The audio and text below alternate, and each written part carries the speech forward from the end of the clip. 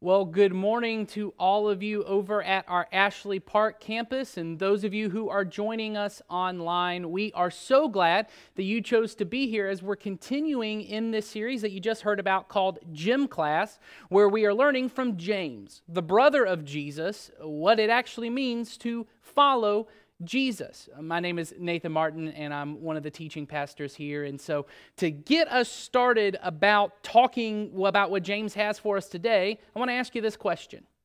What is the dumbest thing you've ever said? Right? There may be a lot of competition in that category, but try and think about it. What is like the moment where you firmly planted your foot right into your mouth? You know what I'm talking about? You instantly regret it. Now, this would normally be the part in the sermon where I would share some story or anecdote from my own life about a time I said something stupid, but I don't really have a lot of personal experience with that, so sorry. No, I can even hear through space and time those of you over at Ashley Park who are laughing, and if you're not laughing, then that was kind of awkward for me to say that. But here's the deal. We all know what it is to say something stupid, right? We all know what it is to say something that we instantly regret. I have, you have too. And today, we're going to discuss how this is just part of what it means to be human, to be imperfect, that we all say things that we regret. And today, we're learning from this brother of Jesus, this guy named James, what it means to really choose our words wisely and about the power of our words. But you don't even really have to read what James has to say about the power of words because you and I both personally know the effect that words have had on us. You know, that we say things like time heals all wounds, but it's somehow like with words that's not the way it works because some of us have words sticking to us that have been there since childhood. It's almost defined the way we see ourselves or see the world around us through maybe things that were said in anger or jokes that were made that went a little too far or passive-aggressive comments, and the other person may not even remember them, but you do. I do. We carry around words that our parents or our spouse or a close friend said, and they didn't feel like a stick or a stone. They felt like a scalpel that was designed to perfectly hurt us where it hurts the most. Or maybe the damage was done not by words that were said, but by those that weren't. Maybe you've spent much of your adult life searching from relationship to just hear someone say the words that you never heard growing up. I'm proud of you. I'm so glad you're my daughter. I love you so much. I love you just as you are. We know the power of those words. It's remarkable the power they have. Not just how damaging they can be, but how life-giving they can be. I still regularly think about how every night growing up, when my dad would tuck me into bed at night, he would often sit down with me and say, Nathan, if I could line up all the little boys in all the world and I could pick any of them to be my son, I'd pick you every time. Now just imagine the kind of confidence, the kind of joy, the kind of love, the kind of life that brought to a young man to hear those words.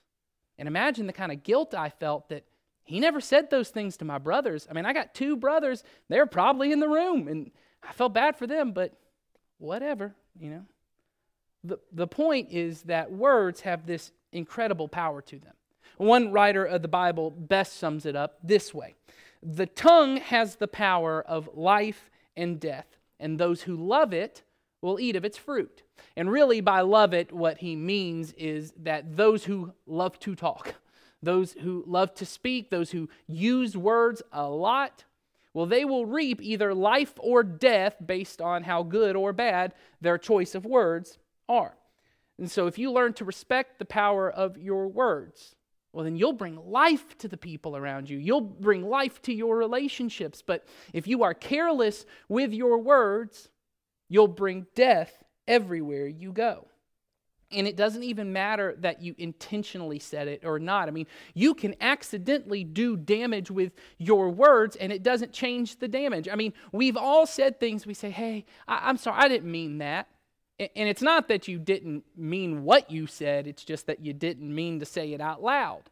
But that doesn't change. It doesn't matter that it's on accident. The damage is still done. In fact, you know this because if after this service someone backs into your car on accident, it doesn't matter that it was an accident. The damage is still done.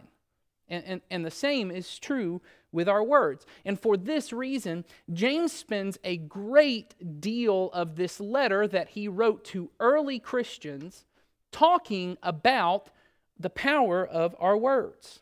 You know, saw on that little video that played before me that we've been learning over this summer from this book of the Bible called James that's written by the brother of Jesus. And James has been teaching us, hey, faith is not just something that happens in your mind or in your heart.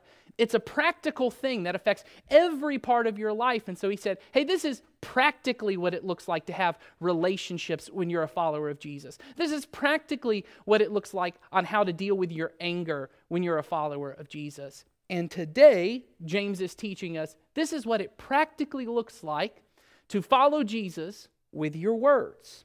So let's just get right into it. James starts this section that we're looking at today with this huge statement about the power of our words. He says this, "Indeed, we all make many mistakes, for if we could control our tongues, we would be perfect and could also control ourselves in every other way." Now, I don't want you to miss how big this is. James is saying, hey, look, I know none of us are perfect. We all make mistakes.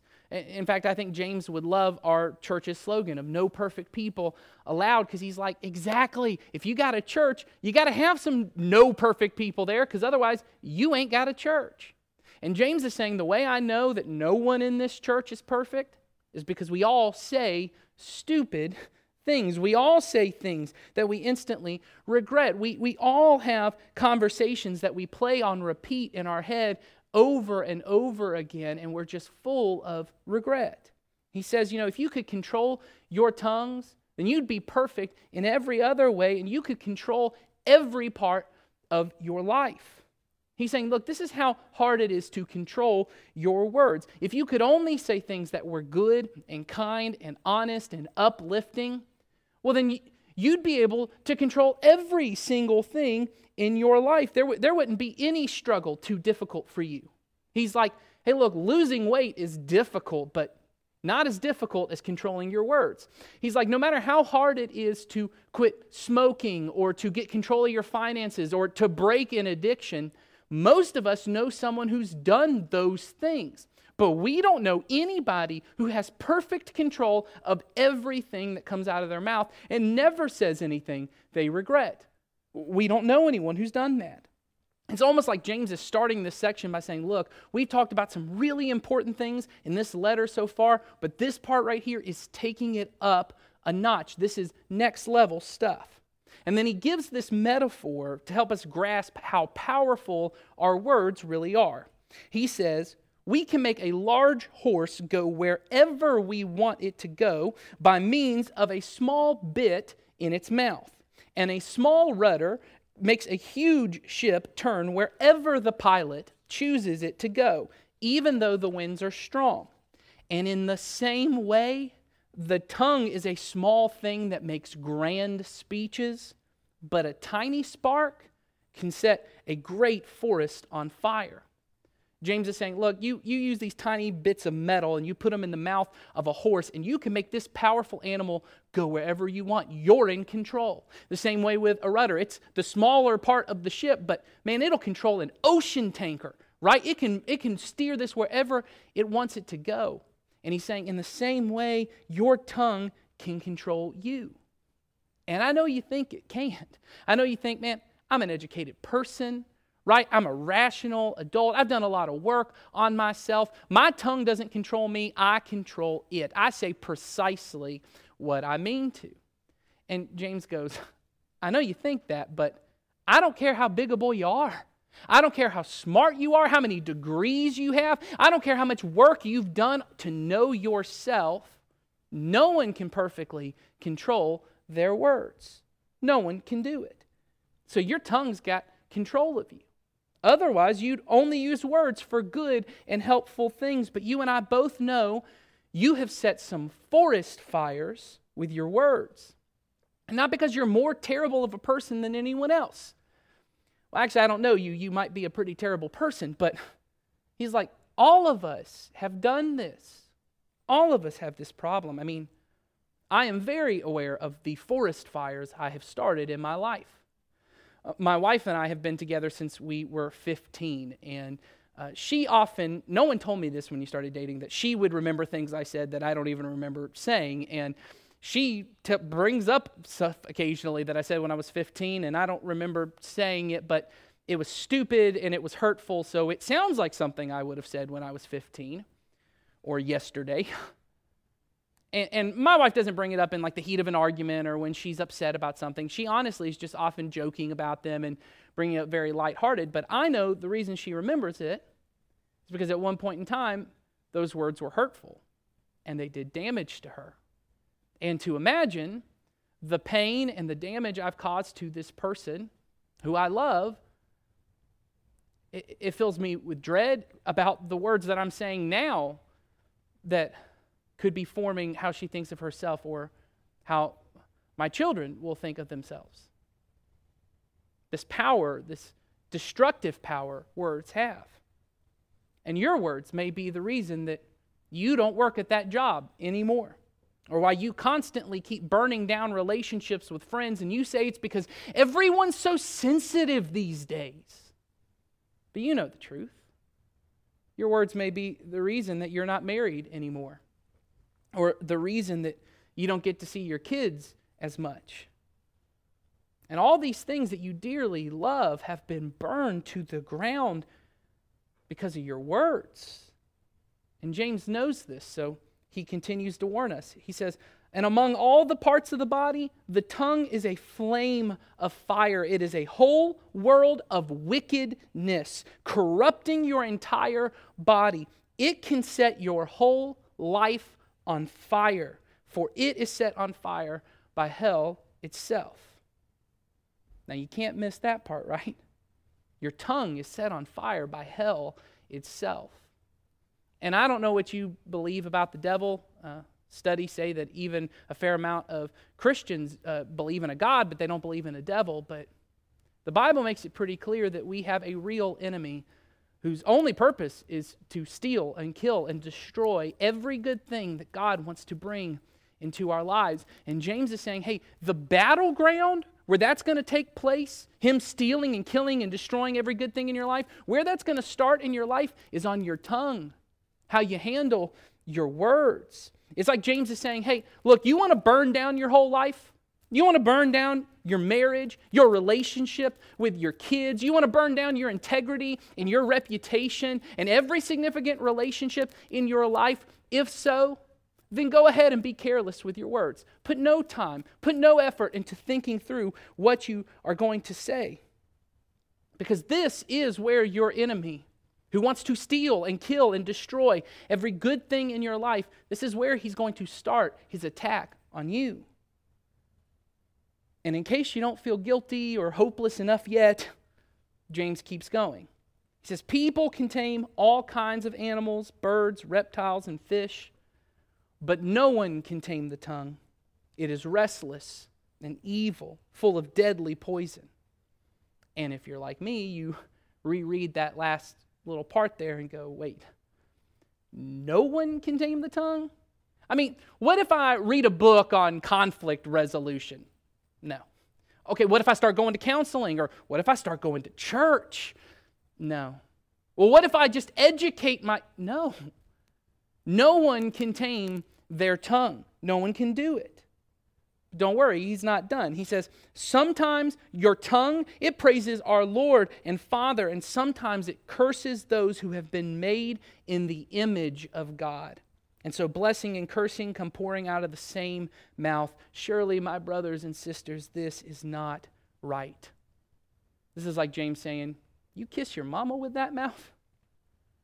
And see, this may be the reason that you don't really care for Christians all that much if you don't consider yourself one.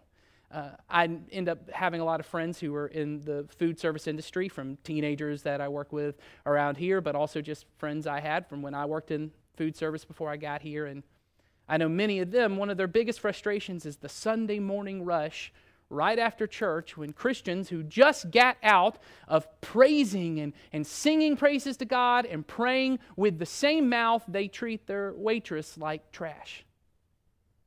The same mouth. Comes out of the same mouth that praises God. This waitress who's made in the image of God is treated like trash. And James is saying, hey, none of us can escape this. All of us are guilty. In one moment, you're loving and you're kind and you're gentle with your children. And then the next moment, man, it's like a switch flipped, and you're yelling and you're making passive-aggressive comments about how they've disappointed you and how you do so much for them, but they don't appreciate it. He's like, all of us do this. All of us know what it is to just flip the switch, just right then, from blessing to curse. And now James turns the corner and he starts to talk about, hey, there's a root to this problem that all of us feel. So don't miss this. He says, does a spring of water bubble out with both fresh water and bitter water? Does a fig tree produce olives or a grapevine produce figs? No. And you can't draw fresh water from a salty spring. And you might be thinking, what? The solution is fresh water or figs or grapes? What does that have to do with anything? James is saying, hey, the reason you and I can use our same mouth to bless God and then curse a person made in the image of God is because we have a problem in our roots. A few weeks ago, I preached about this other part of James where he talks about, hey, the root of who you are, your soul, it's being corrupted by this evil, this filth that's in our lives. It's like this image of God in you is covered up with filth and mud because of all the evil that's corrupting you. We have a problem at the core of who we are. And so what James is saying is, hey, the reason you can't get fresh water out of your life, the reason you keep saying the same stupid things over and over again and hurting the same people over and over again is because you are a salty spring trying to get fresh water to come out. Or in other words, hashtag you salty, bro. And the reason that none of us can tame our tongues is because none of us are equipped to do the job. It's the reason no matter how hard you've tried, and you may have even made some progress and, hey, I'm controlling my words a little more, but I can't seem to get this perfect. I can't seem to get it right. It's because you don't have the tools you need to fix the problem. Your tongue has been set on fire by hell itself, and so has mine. We're saltwater springs that are trying to get fresh water out of them. We're fig trees trying to produce grapes. It's just not the way we're wired up. And then James just ends the section right there. No one can do it. Nope, no one can do it. No one can tame the tongue. It's really powerful. It'll bring death to everything. No one can do anything about it. And then he's done. And you're like me, sitting around like, did Thanos just snap or something? Because it's like everything just dusted and disappeared. All hope is lost. I mean, no one can do anything about this. No one can fix this. There's nothing we can do. We're all just doomed to keep repeating the same mistakes over and over again. We're all doomed to just keep saying the same stupid things we regret over and over again. That doesn't feel like it should be in the Bible. Well, don't worry. There is a solution to the problem, but you're going to have to come back next week to get it. Or if the truth is, if you do our daily Bible reading challenge that we've given you for this series of reading a chapter from the book of James every single day, well, then you can just read a couple verses ahead and find out the solution. But the truth is, the solution is going to take so much time to explain. I don't have time to get into it here, but I'll give you the short version. You can't tame your tongue. You can't fix this problem, but God can. And I get, you may be here thinking, man, this whole message so far has been pretty much doom and gloom so far, and then you're just going to give me the easy answer of Jesus can fix it. That seems a little cheap. And I get that, and that's why it's going to take a whole message for us to talk about this. And so next week, we're going to look at this next set of verses that really isn't just talking about how we control our tongues. It's that part of controlling every part of our lives. And the answer comes down to, you can't do this but God can. That's for next week, though. With the little bit of time I have left this week, what I want to talk about is what I'd call damage control at this point. I really do just want us to sit this week with the power and the weight of our words. It's so important for us to understand the kind of power, the life-giving power that they have, but also the danger and the kind of death that they can bring. And really, my goal for the rest of our time is just to kind of put some filters before us that we can maybe spread a little less death this week. Maybe this week the best that we can do is just stop setting as many forest fires as we have before.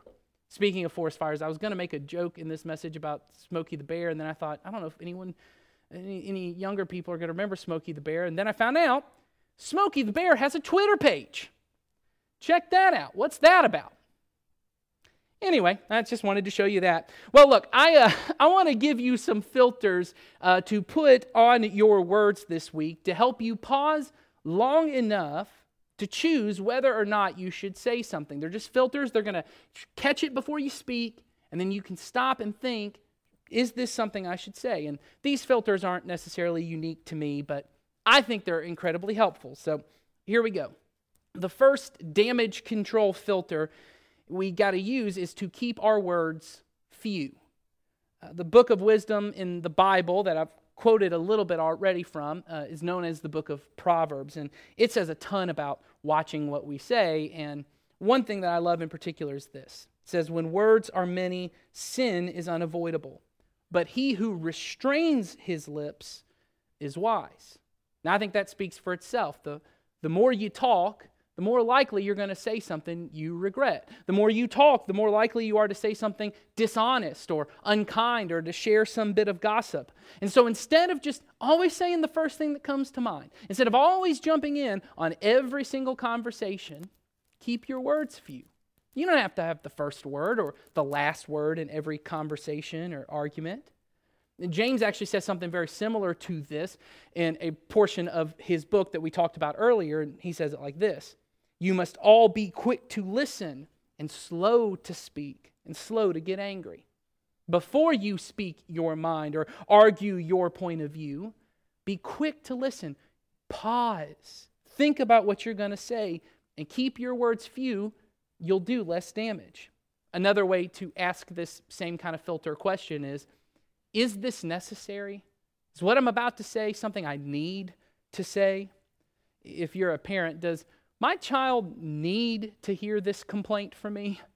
If you're a spouse, does my spouse need to hear this criticism from me? Does my friend need to hear this opinion of mine? Does Facebook need another political post? No, we don't. But the other reason I think this question is so important is that it reminds me that there are times that I need to speak and I'm not. There are things that are necessary that I'm not saying. Husbands, there are things your wife desperately needs to hear from you and you're not saying it. Wives, your husbands have things they need to hear from you and you're not saying it. Fathers, your sons have things they are craving to hear from you and you're not saying it. And you feel all this gratitude. You feel how thankful you are for them, how much you love them, but you never say anything. And we've said this before around here that unexpressed gratitude you never speak, it's basically the same as ingratitude to everybody else. It doesn't count. It doesn't matter how much you feel grateful. Unless you say it, no one else knows.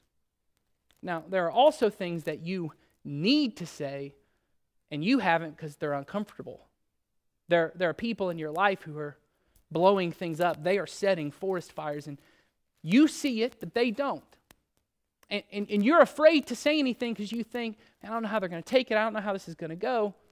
But you need to say it because you may be the only person who sees it, and they need to hear that truth from you. So is it necessary? Then say it. And if not, then don't. And that leads to the second damage control filter, which is to keep your words true. That same book of Proverbs again says, the Lord detests lying lips, but he delights in those who tell the truth. Most of the problems in my life, and I'm talking about me right now, have come because I have such a problem with honesty. My counselor says it's because of that last thing I talked about of my words not being few. He says, you're so impulsive. He goes, have you ever just said something before you even know whether it's true? You just say it, and then you realize it's not true, but because you're such a performer, you would be embarrassed to admit it was a lie, so you just continue to lie to perpetuate the first lie that you told. And it was like, yes, that explains everything in my entire life. I mean, I have lied to get out of trouble. I have lied to cover up bad decisions and addictions. I've lied to make myself look better. I've lied to spare someone else's feelings, which is really just lying to avoid conflict. And so, this is a very flattering trait about me. But over the past year or so, a couple years or so, I've really been working in my life of, hey, I've got to figure this thing out. And so I've been putting this kind of question in my mind of, is what I'm about to say 100% true? Is it the full truth? Is there any exaggeration in what I'm about to say? Is there anything about what I'm about to say that's not the whole truth, or that I'm using to make myself look a little better than I really was, or that I really did? And am I saying anything in this to try and soften some conflict I'm afraid is going to happen? Because once again, there are times that I need to say things to another person about their life, and they need to hear it from me, but because I'm afraid of the conflict, I'm afraid of what the truth may do to them, well, I just end up not saying it. And we're hiding behind these half-truths to protect the other person's feelings, but really it's just to avoid conflict. And the truth is, we think we're putting out forest fires when really we're not. We're just hiding behind the lie. And I don't think I'm the only one who does this, because y'all look like a bunch of liars to me. So that's the truth. Well, we need to speak the truth in as few words as possible. And then finally, we should speak healing words. We should speak words that bring life to people and that build them up. Another early church leader named Paul said this once: do not let any unwholesome talk come out of your mouths, but only what is helpful for building others up according to their needs, that it may benefit those who listen. Now, growing up in church, I heard this verse a lot, and I'd always been told that what unwholesome talk meant was that there was this specific list of words, and it kind of changes over time, that are swear words and cuss words, and that's the unwholesome talk. But I've been doing a little bit of different reading in this and hearing other speakers talk about it, and I'm pretty confident now that what he means by unwholesome talk is any talk that does damage to another person, any talk that makes them less whole, any talk that makes someone unwhole. And so it's these words that we say that tear people down rather than building them up, because as followers of Jesus, we were designed to go around building people up and being helpful. And the reason this is so important for us to get is because it reminds us that every person we meet is on this journey of either becoming more the person God made them to be or less. And somehow, through the power of my words, this power of life and death, God has given me the ability to either help this person become more whole or to do more damage to them. And so I have to ask myself, is what I'm about to say going to do damage to this person, or is it going to build them up? Is it going to heal something that's broken in them, or is it going to break something else? Now, healing doesn't always feel good. So let's go back to it. Sometimes I've got to say things that other people don't want to hear. I mean, sometimes the truth I need to hear, it hurts. I mean, as the saying goes, the truth will set you free, but first it will make you miserable. Something like that. So making our words healing doesn't mean we don't ever speak hard truth, but it just means my job is to make sure, hey, I'm using words that are moving people towards wholeness, the kind of life God has designed for them, and not words that are leading them to further damage. No unwholesome talk, only what is helpful for building them up according to their needs. And everyone's needs are different because every person has a different personality. I mean, we all have things we are craving to hear, And they're different kind of words. To feel fully alive, I need to hear different kinds of things than you need to hear. And so some of the people in your life, they need to hear affectionate words and approving words that I love you, I like you, I'm so glad you're in this family. Other people need to hear words of respect and admiration. I'm proud of you. You did such a good job. You always do such a good job at that. Other people need words that make them feel secure. Words like, no matter what happens, hey, I'm on your side. No matter what happens, we're together. It's going to be okay. And some people, they just need space and silence. They need to hear a few less words from you. Those people are called teenagers. But until we understand this, we'll go around just doing damage accidentally, and we'll never know that we're causing damage to the people we love. And so think through the people in your life. What kind of words bring life to them and build them up and make them feel secure?